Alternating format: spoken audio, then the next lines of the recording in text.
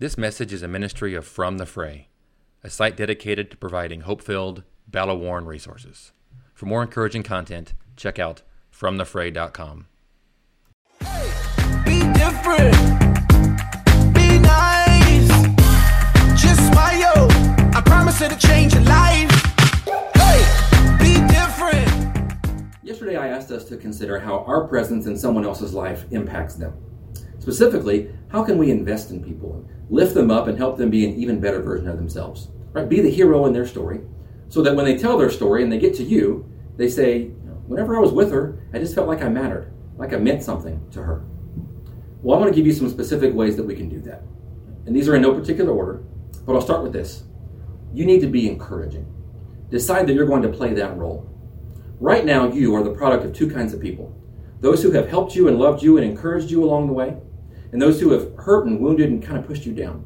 Those are the groups of people that you remember far down the road. Decide that you're going to play an encouraging role in the lives of people around you. Right? Look for positive things to say, encouraging things, and have conversations with them that are only about those things. If you walked up to someone and said, I noticed something about you, you have their undivided attention. Use that power to invest in people and lift them up. Be an encouraging role in the lives of some people around you. People don't need a lot of encouragement, but they do need some, and you can provide it. Be genuinely interested in people. Be a student of those who are around you in your circle. Right? Lean into them. It's been said that we are all our own favorite topic of conversation. So give people a chance to talk about themselves. You initiate it. Ask them open-ended questions, and then listen. If you know them well enough, ask them personal questions.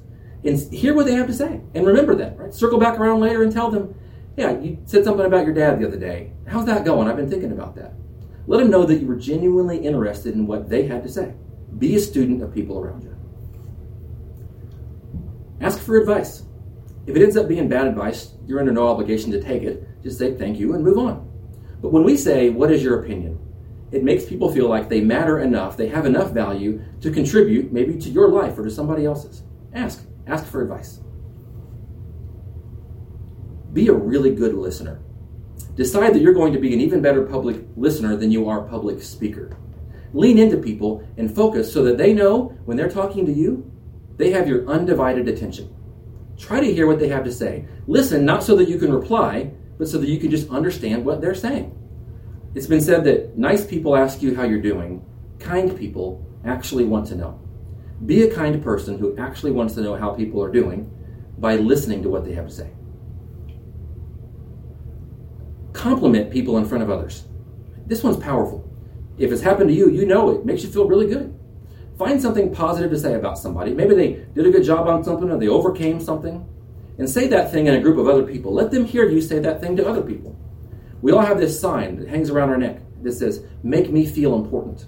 That's a powerful way to do that. Compliment people genuinely, sincerely, in front of others. Apologize quickly. Few things make people feel like they don't matter than if you're wrong but you won't say so. So don't let it linger. Get after it quickly and be specific. If the other day I said this or I did that and I was wrong, will you forgive me? Chances are they already knew that you were wrong. So that conversation simply adds integrity to their image of you and makes them feel like they were worth you going through that process. If you're wrong, say so and do it quickly.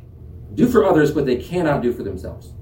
What are your unique skills and resources and connections that you have right now? Figure that out and use that to pull people up to your level. Give them access to people or projects that they don't have access to right now. Do for them what they cannot do for themselves. Chances are you are where you are right now because somebody has done that for you along the way. Well, show people that they have enough value and they matter enough for you to use your resources to invest in them and pull them up. Do for them what they cannot do for themselves right now. Finally, if you want to make people feel like they matter, you have to be available to them as a physical presence in their life. That means if they ask you for help or they ask you to go somewhere, go. Right? Reply to the phone call, shoot back the text, go and help them if they need the help. It's going to make you tired. Just assume that it will. But it's a good kind of tired. If you're waiting for a season of life to slow down or you not to be quite so busy, that's not going to happen. Decide that you are going to invest in the people around you at every season of life and show them that they matter enough for you to show up and give your time. It's the only resource you can't get back. So when you give that to people, it speaks loudly. All right, if we do even half of these things, we're we're going to make some of the people around us walk a little bit taller, which will by extension make your world better too. So before you move on today, whatever you have to do next, spend some time thinking, who is it that would benefit from my time or my encouragement? Or who is it that I need to listen to? Make somebody a better version of themselves. Thanks. I'm talking to all of my leaders. We should just powwow and all of us meet up and fight for each other, not one another. And when we talk, be nice to each other. Be cordial, be glad, be happy, not sad.